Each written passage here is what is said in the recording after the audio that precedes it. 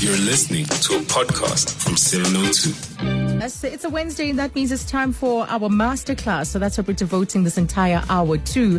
One of our listeners wrote in recently saying, Sanya, you've asked us to suggest something for a masterclass, and that we should let you guys know. So here goes. I have a question that may lead to a possible masterclass, I hope, Jane says.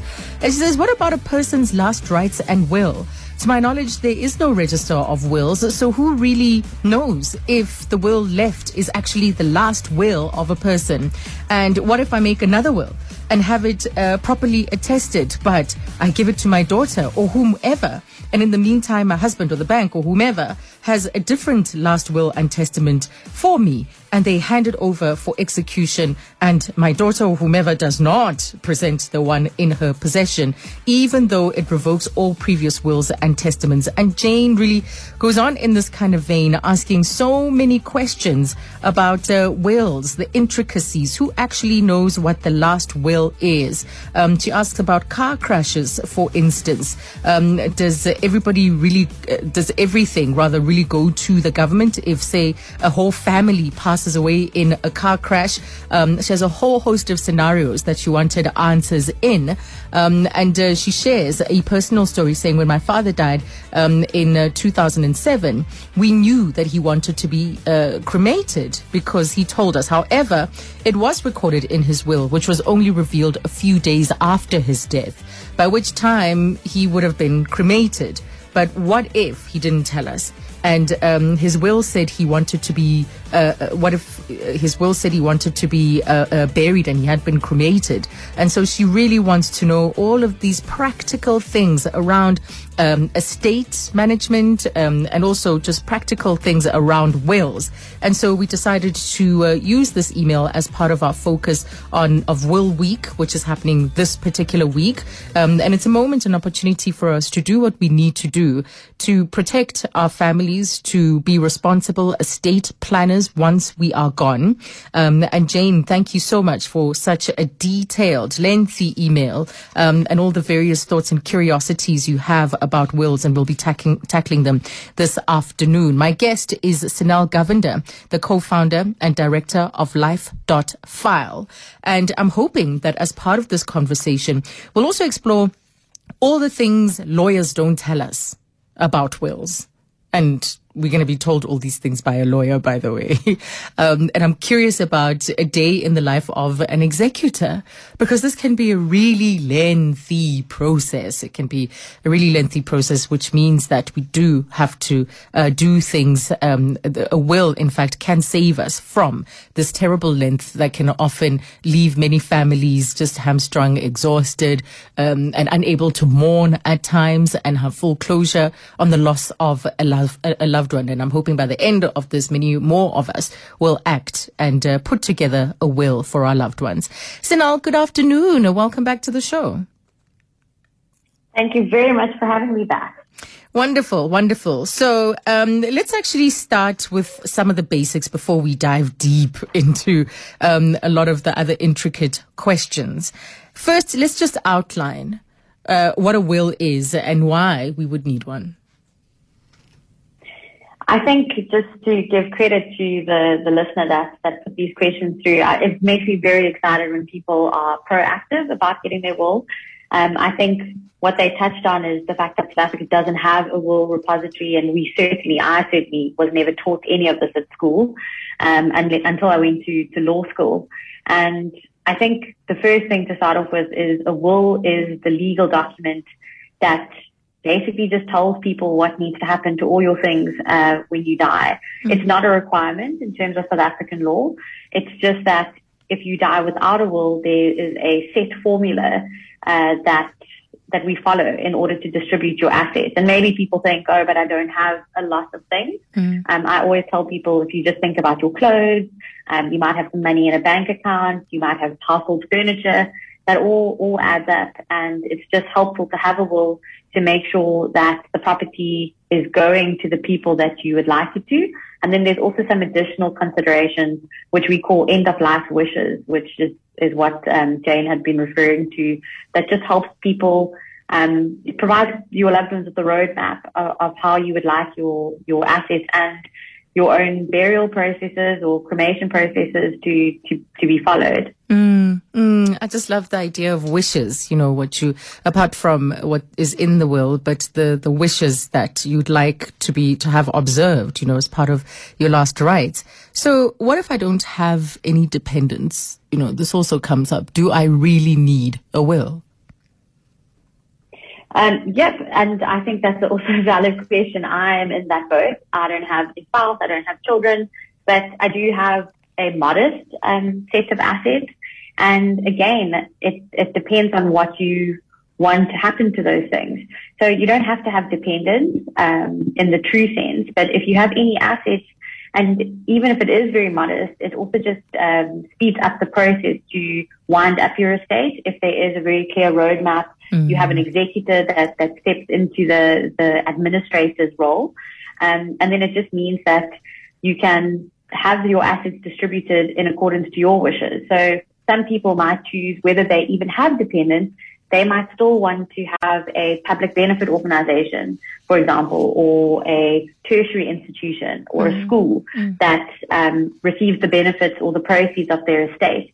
And if they don't stipulate that in their will, they would die intestate, and that's where you would follow a formula and you might end up bequeathing your estate to a distant uncle who you've never met, never spoken to, or maybe worse, have a terrible relationship with. But they might then end up inheriting something that you didn't want them to. Yeah, so what that means is that it's about the nearest blood relative, right, with the exception of a spouse and adopted children. That's absolutely correct. So it's that the assets will try and always find a blood relative apart from, the other people that can benefit are adopted children and a spouse. That's, as you say, distant uncles like you. Okay, it can go pretty far, can go really, really far. So, while we're talking about children, when or from what age does it become necessary or important for someone to have a will? Young adults, for instance, might not see this as something that is necessary because they haven't built up any kind of assets or possessions. Is it then about a wish, for instance, or your wishes? So at what age should this be a consideration, or at what age should we start having something in place? So I think the earlier the better in terms of having conversations. I think it's very important to change the narrative about speaking about death. I spoke to somebody earlier today who is facing difficulties approaching this with her parents and her in-laws because that generation just doesn't talk about death. Whereas the more we can start having these conversations with younger people, I think the better it is. In terms of South African law, you can only draft a will when you're 16. So that's different to usually what we would require when you're entering into other contractual relationships. But from the minute you turn 16, you can execute a will. And I have been exposed to some younger people in the last few years of my life and very impressed with how many of them have their side hustles or YouTube channels and who are generating income. They have established businesses, but also those who have inherited through grandparents or distant relatives or their own parents. And I think that's, again, important to understand what your assets are. I'm shocked at how expensive clothing is these days, and it's become quite a thing. You have these collectible sneakers. The sneakers, yes. I was just really taken aback the other day when I found out this whole network of sneaker trade going on. And I think that's why it's going to become even more relevant for young people to get their wills in place, especially because a lot of assets now are also digital. And I do feel that younger generations are embracing that. So it's not to forget that just because something, you can't hold it in your hand.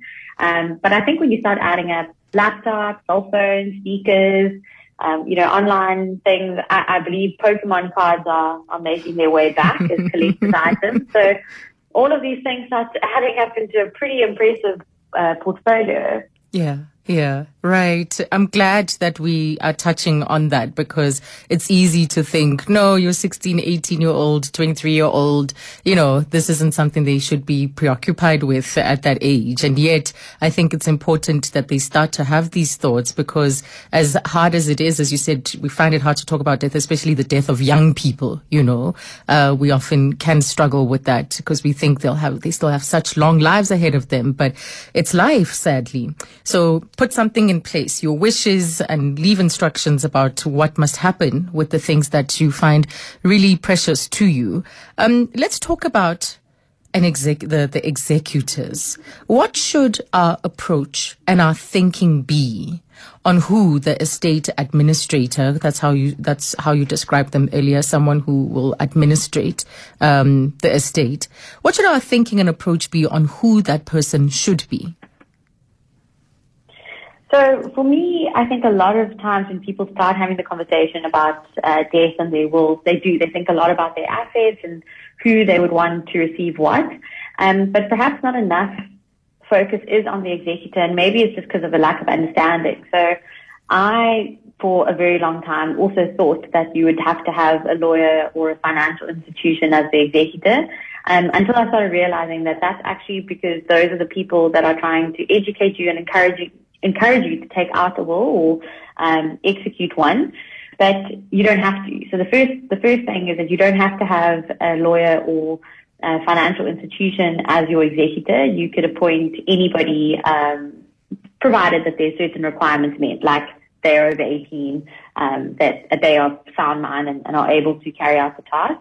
And sometimes it's better to appoint a loved one as the executor, because they would have, I guess, more interest in the estate. The executor stands to be paid a fee. It's a percentage of the estate. So sometimes when you have somebody who's too distant, they might not be incentivized to wind up an estate that is of a, insignificant financial value. That said, the master of the High Court actually has to issue a piece of paper which they call a letter of executorship that will allow somebody to actually start doing what they need to do. They need to start closing bank accounts. They need to start reporting the debt to other creditors. And usually what would happen is that the master of the High Court would need some affirmation that the person that's going to be doing this is competent too. So usually what we find is people would appoint a loved one, or at least we would recommend that somebody appoints a loved one, and then give them the power in their will to appoint somebody to help them. And that's just a simple power of attorney. So that's a contract that you would sign with the likes of a lawyer. But if you find that they're not doing their job, they're not being responsive enough, you can then revoke that power of attorney, because trying to replace an executor is a very, very challenging thing in South Africa. And it actually requires you to go to court and have an application to remove that executor. And it's very, very difficult to go through that process, and can become quite costly and time consuming. That said, for a lot of people, everybody's family is different. And for a lot of people, having a family member or a friend is just not an option for them. And in which case it does become better for them to appoint a lawyer or a financial institution that can be a bit more objective in the process as well. Right. Okay. So, a capable person in the family. There's a WhatsApp that's coming. It says, very important not to make one of the financial companies the executor. They'll take maximum fees, even though this is not law. Fees are negotiable. Always make a trusted family member the main executor, as you've just said. They, in turn, can appoint an approved agent at a more favorable rate. All these companies who offer, and in quotation marks, free wills, are only in it for their own benefit. They will try to charge 3.5% of the gross value of the estate, plus 6% of all revenue earned by the estate during the wind-up process. It's a totally egregious fee for the amount of work, effort involved in a typical will with few assets, and bears no relation to the actual services performed. Can you take us a little bit deeper into some of the issues that are raised here? There's the question of the fees, right? And I want us to also understand what goes into just a day in the life of an executor, because they're involved, and also the involvement and potentially the erosion of what is left in the estate that is bequeathed to the beneficiaries.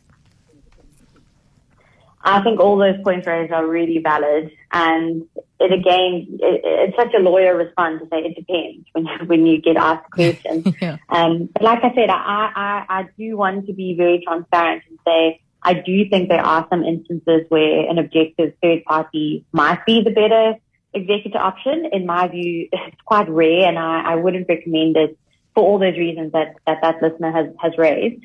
But just to take it through the process is that in terms of the law, there's pieces of legislation that regulate all sorts of different things, and sometimes they all work together. But the law here is the Administration of Deceased Estates Act.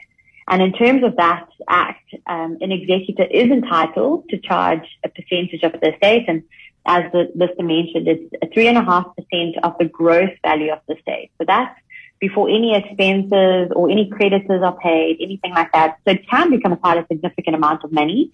And then an executor is also entitled to take a fee of 6% of the income between the date that the deceased dies and then the date that the estate is wrapped up. And income, of course, the deceased is not working anymore, but income could be things like interest. So if they have a significant investment or property that's generating rental income, for example, then that would be the 6% would be calculated on those amounts. And absolutely, it's not an easy job to be an executor. You are dealing with things like having to report the death, obtaining the death certificate from family, reporting the death to the master. You have to arrange for the deceased estate to be advertised, and there's a public way of doing that. I mean, I think it's still quite outdated, and you have to take out adverts in newspapers, but it allows creditors to put their claims in to the estate to say, oh, actually this person owed me money. And so now you're having to manage creditors, and anybody that has ever gotten a call from those people know it's not pleasant. And then you have to draw up what is called a liquidation and distribution account, which is a kind of an accounting term where you list all the assets of the deceased. You look at all their liabilities that they need to pay. You minus all the costs, so that those would be funeral costs, estate duties, the executive fees, and whatever is left over, you then have to distribute to the beneficiaries. And this process can take years. Sometimes it can take a few weeks, but in most cases it takes years.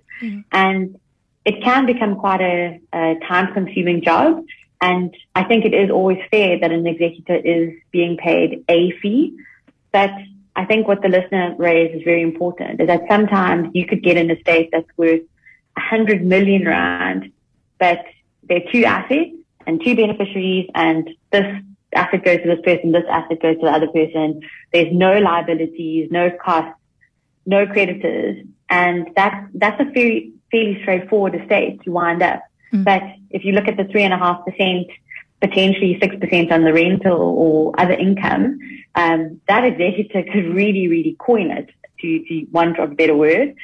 Whereas a lower income estate could be very, very complicated. And you might then find that a professional firm would actually say 3.5% of this estate is not, it's not worth our while to do it, and often will renounce their executorship. And my mom died a few years ago, and that's exactly what happened in our situation, where she didn't have very many assets at all, but her estate was a bit complicated, and the lawyers that were appointed there renounced their executorship. They eventually just said, this is not really worth our time. So it is important to also understand yourself when you are structuring your estate, or when you're thinking about that. If your estate is very complicated, then potentially get some external help there, and that's where it does maybe become better to appoint a financial institution that is incentivized, because they will get a significant fee. But if your estate is fairly straightforward, then absolutely appoint somebody that you know that is rational, can try be objective, and is pretty good with admin, and then let them get external help and arrange a fee with that external person where they can say, okay, I've had a look at the estate. I think this is very complicated or it's not very complicated, and I will charge a fixed fee of this. Or potentially even agree to a lower percentage of the estate is the most ideal. Yes. I've got to take headlines, and I wonder if this would be like a really detailed, it would require a detailed response. I wanted to understand what the practical aspects of the administration of an estate requires, just the day-to-day kind of problems that executors often run into. So we've talked about the fees, but what are just some of the other things that they would have to be fit enough to do? So I guess just having conversations with people, I think it's a skill that maybe we underestimate. But like I said, you working with so many moving parts. There's of course beneficiaries who I'm sure will be putting a lot of pressure on the executor to be able to access their inheritance. But that is the last step of the process. And it's managing, having some sort of people skills with beneficiaries, keeping them up to date and trying to calm them enough. They are obviously going through quite a significant loss and experience. But at the same time, you'll be dealing with creditors who are now also looking to get their piece of the pie. You might be dealing with some government institutions, public institutions where things might take a long time to process. You might be having to go to the Master of the High Court to obtain, for example, as I was saying, your letters of executorship. You might have to find the original will and lodge that with the Master of the High Court. That whole thing of if things can go wrong, they will. I think most people experience this when winding up the estate.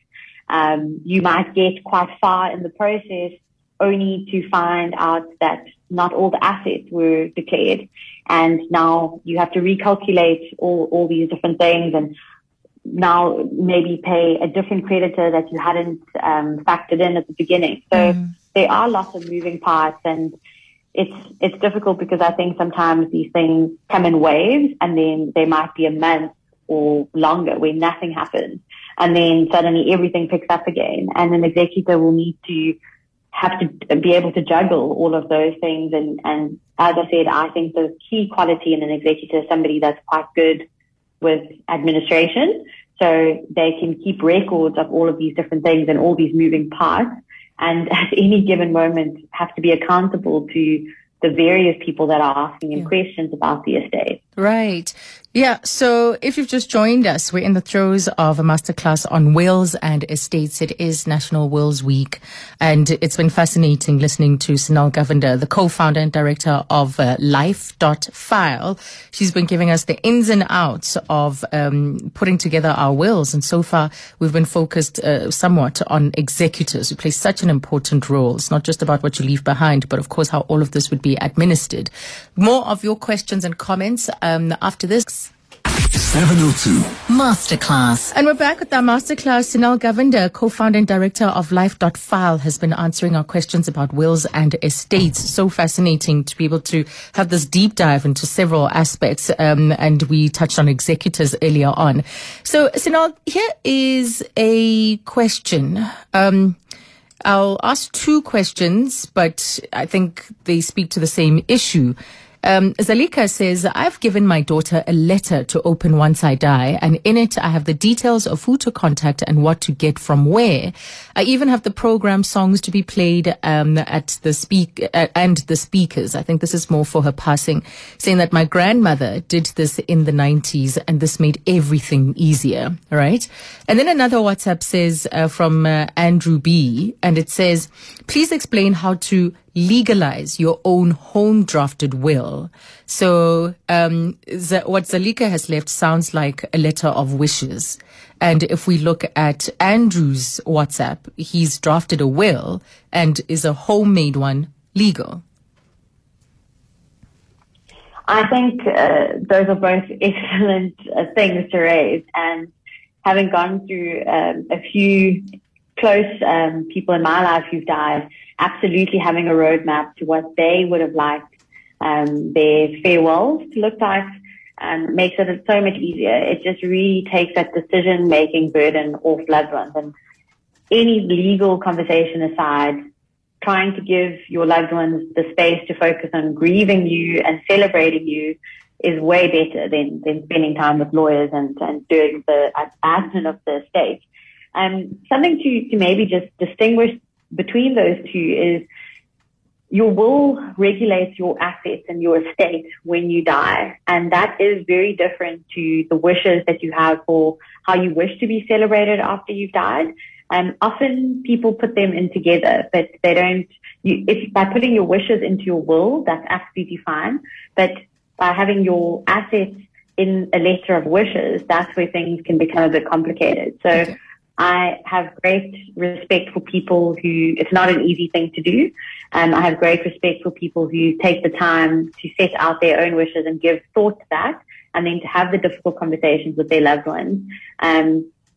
I think it was Jane who mentioned at the beginning that her grandfather had wanted to be cremated, and they did do that, but he might have wanted something else. And something similar happened to me after my mom died. Culturally, we always follow a cremation process, but my mom actually had very specific wishes for her ashes that we weren't able to fulfill because we only found those documents a few days after her funeral. So having that, communicating it, storing it in a safe place is absolutely what we love to hear. And then the second thing is a home drafted will. How do I make sure it's valid? Truth be told, some wills drafted by lawyers are also not valid because people don't realize there are very, very specific formal requirements. Some people say that they are outdated, given that we are in 2021, but other people have an argument that because this is such a serious document, maybe the most important and most serious document you will ever draft in your whole life or ever create in your whole life, there are very, very specific requirements that you need to meet. So the first thing is your will has to be in writing. It has to be in a tangible piece of paper. So if you have a document that's currently sitting on your computer, where you set out, these are all my assets, this is what I want to happen to them, that won't be considered a valid will in South African law. So you would need to print that out. You would need to go and sign it in front of two witnesses. You really want to make sure that the people who are witnessing your will are not beneficiaries. It won't invalidate the will, but if that person witnesses your will and they're beneficiary, they won't be able to actually inherit from your estate. So that might be something that people don't know. And you would all need to be signing it together. So you and the two witnesses need to almost witness each other signing it. You can't go, I'll be very, very honest with you. The two witnesses in my will are people from Postnet. I printed it out and asked the two employees there to witness it. Yeah. But I couldn't have gone there with my will signed and said, oh, please will you witness this? Because they don't know that it was me signing it, or I might have been, coerced into signing this by somebody else. And it's all these sorts of things that inform our law and why there are such strict requirements. It also has to be a pen. You have to sign it. You can't just use an electronic signature. And if for whatever reason you aren't able to sign it, you have to make some kind of mark, personal mark. So some people might be illiterate. Some people might physically not be able to actually sign a document. So there are these other requirements that they make allowance for, but it must be you that's doing it, and it must be not a digital electronic process. And then very, very, very important, even though we built a whole business around keeping things electronically, the number one thing that we say is you keep that original will in a safe space, and you tell not as many people as you can, but you tell a few people where that original will is kept. So going back to the listeners, the listener who mentioned an envelope of this is exactly what you need to do, who to contact, where to find things, brilliant, because that original will is what the master of the High Court will be looking for. Yeah. And if you don't have that for whatever reason, you could submit a copy, but again, it's just extra steps. It potentially has extra cost implications because you as the executive, whoever the executor is, will need to go and make an argument with the master why this copy needs to be accepted, because you can understand it's too risky to have a fraudulent will being submitted and saying, oh, this is the real one, I promise, versus pen and paper, you can see where the ink has been, and submitting that document. All right. Let's take another quick break and then we come back to the lines and the voice notes. 702 Masterclass. Right, let's go straight to the lines. My guest is Sanal Govender, co-founder and director of Life.file, as we look at wills and estates this afternoon. Zubeida, thanks for your patience. You're in Lenasia. What question do you have this afternoon? Good afternoon, Azza and your guest, Sanal. My question is that Sanal mentioned that you can do your own will, but you might need to appoint an external person to assist you, as an executor. And my question is, so who would she advise that external person to be? Would it be a lawyer, or what kind of external person? Okay, what kind of external person, what kind of profession? Is it an accountant, a lawyer, an auditor, a fiduciary institution? Who? That's a great question. First of all, you don't need to have somebody to assist you with drafting your will. Of course, it would always be recommended to get some kind of advice, but when you get into that advice, my caution against that is just be mindful that somebody shouldn't ever force you that they should be the executor. They should never try and coerce you into putting themselves as the executor. The kind of people that I recommend people choose as the executor is first and foremost somebody that you trust. Somebody that you trust will be honest in how they approach this and fair in how they conduct themselves. It is always helpful to have somebody who has got a good administrative head on their shoulders. It doesn't necessarily have to be somebody who has wonderful financial acumen, because again, that person can appoint a third party to help them. And then that third party that I would recommend would be somebody along the lines of a lawyer, an accountant. Those are the two ones that I would recommend, mostly because they are likely to be able to convince the master that they are going to be able to attend to the duties of the executor and do it in the most efficient way possible. Right. Thank you for that, Zubeida. We've got Tapelo in Vereniging as well. Hi, Tapelo. Hi, Azza. Good afternoon to your guest. Mine is just a will versus a marriage estate. Can somebody, when you draft the will, can somebody come up and say, okay, I was married to this guy, so I'm taking everything that he owned? Which one takes more power between the two? Right. So, for instance, if you're married in community of property. Yes. Okay. Yes, so which takes precedence? Actually, they both work together. And I mentioned a bit earlier how there's different laws that all act together. So we've got the administration of deceased estate, and we're talking about how the executor works there. But there's also a Maintenance of Surviving Spouses Act. And that allows a spouse, even if they are specifically excluded, we work on a thing called freedom of testation, where when you're drafting your will, you don't have to include your spouse in your will for whatever reason it might be. And you don't have to include your children. But dependents, including your spouse and your children, they might be able to put a claim against the estate. So when we're talking about how your estate is calculated, you're going to end up with a final amount that goes to the beneficiaries. But your spouse absolutely might go to the estate and say, I was dependent on this person during the course of our marriage. And just because that person has died doesn't absolve their estate of the duty to support that spouse.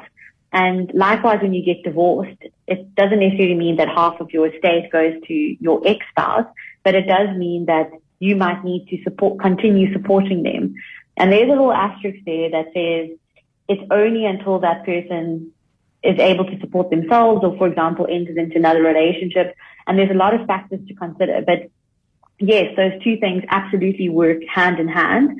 Something on that note, which a lot of people don't realize, is that when you get divorced, it's completely up to you who you want to include in your will, including your ex-spouse. But in terms of South African law, there's a 3-month grace period from when you get divorced, where the court will assume that you didn't want your ex-spouse to inherit from your estate, in which case, if you die, they will be excluded. But after that 3 months, the court says, oh, well, I assume that you wanted this person to stay in your will and that's why you didn't update it. And anybody who's gone through that process will know how quickly 3 months can go. And it's just something to be mindful of. If, for example, you have children or you have a new spouse, if that other person is listed in your will, they will inherit from your estate. And the new spouse won't? Yep. If they're not mentioned. So if there is no will that removes the old spouse, or if the only will that remains is the one that reflects the old spouse, the new spouse will not inherit.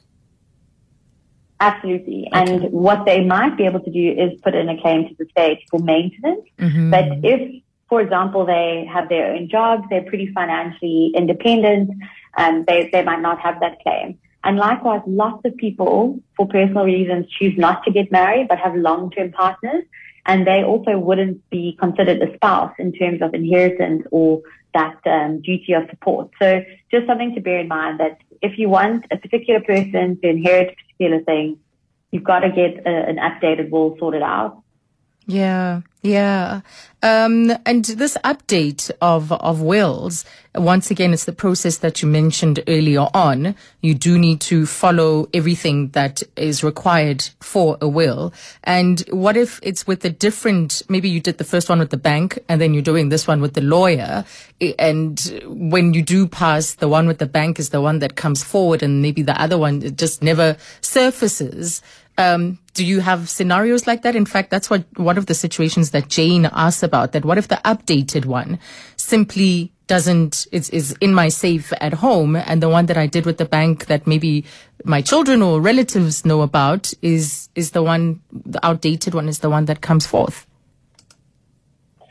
I think that's why it becomes so important to keep having these conversations with your loved ones, and just keeping on top of your own administration. Yes, My advice to anybody is, if you are updating your will, is to call for the original one. Usually banks or a law firm, if you've gone through them, they will keep that original. But if you're going to update it and you're moving from a bank to a lawyer, then absolutely. I think South Africans have a weird relationship with banks where they think they can't really ask for things, and with lawyers.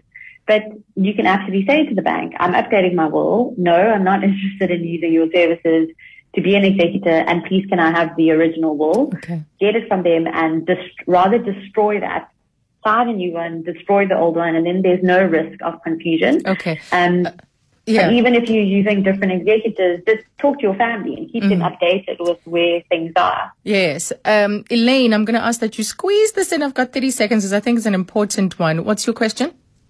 Yes. I purchased one from the PNA and I filled it in and I had it authorized, I went to the bank and they witnessed it. Okay. So is it legal? That's what you want to know? Yes. Okay. So now I'm going to ask for a very brief response because I am out of time. Sure. I think there's nothing wrong with getting a template will. It's just to be very, very careful and make sure that it's reflecting your wishes. And like I said, there are formalities in place, witnessing it correctly, having it printed out and signing it. We do have a will guide that's available on our website. You can have a look at that and see if you've complied with those requirements. Okay. Right. So it just has to comply with the requirements. So make sure that it does. Thank you very much. This has been so insightful. Thanks for having me. Thank you. That's Sanel Govender, and she is from Life.File, the co-founder and director.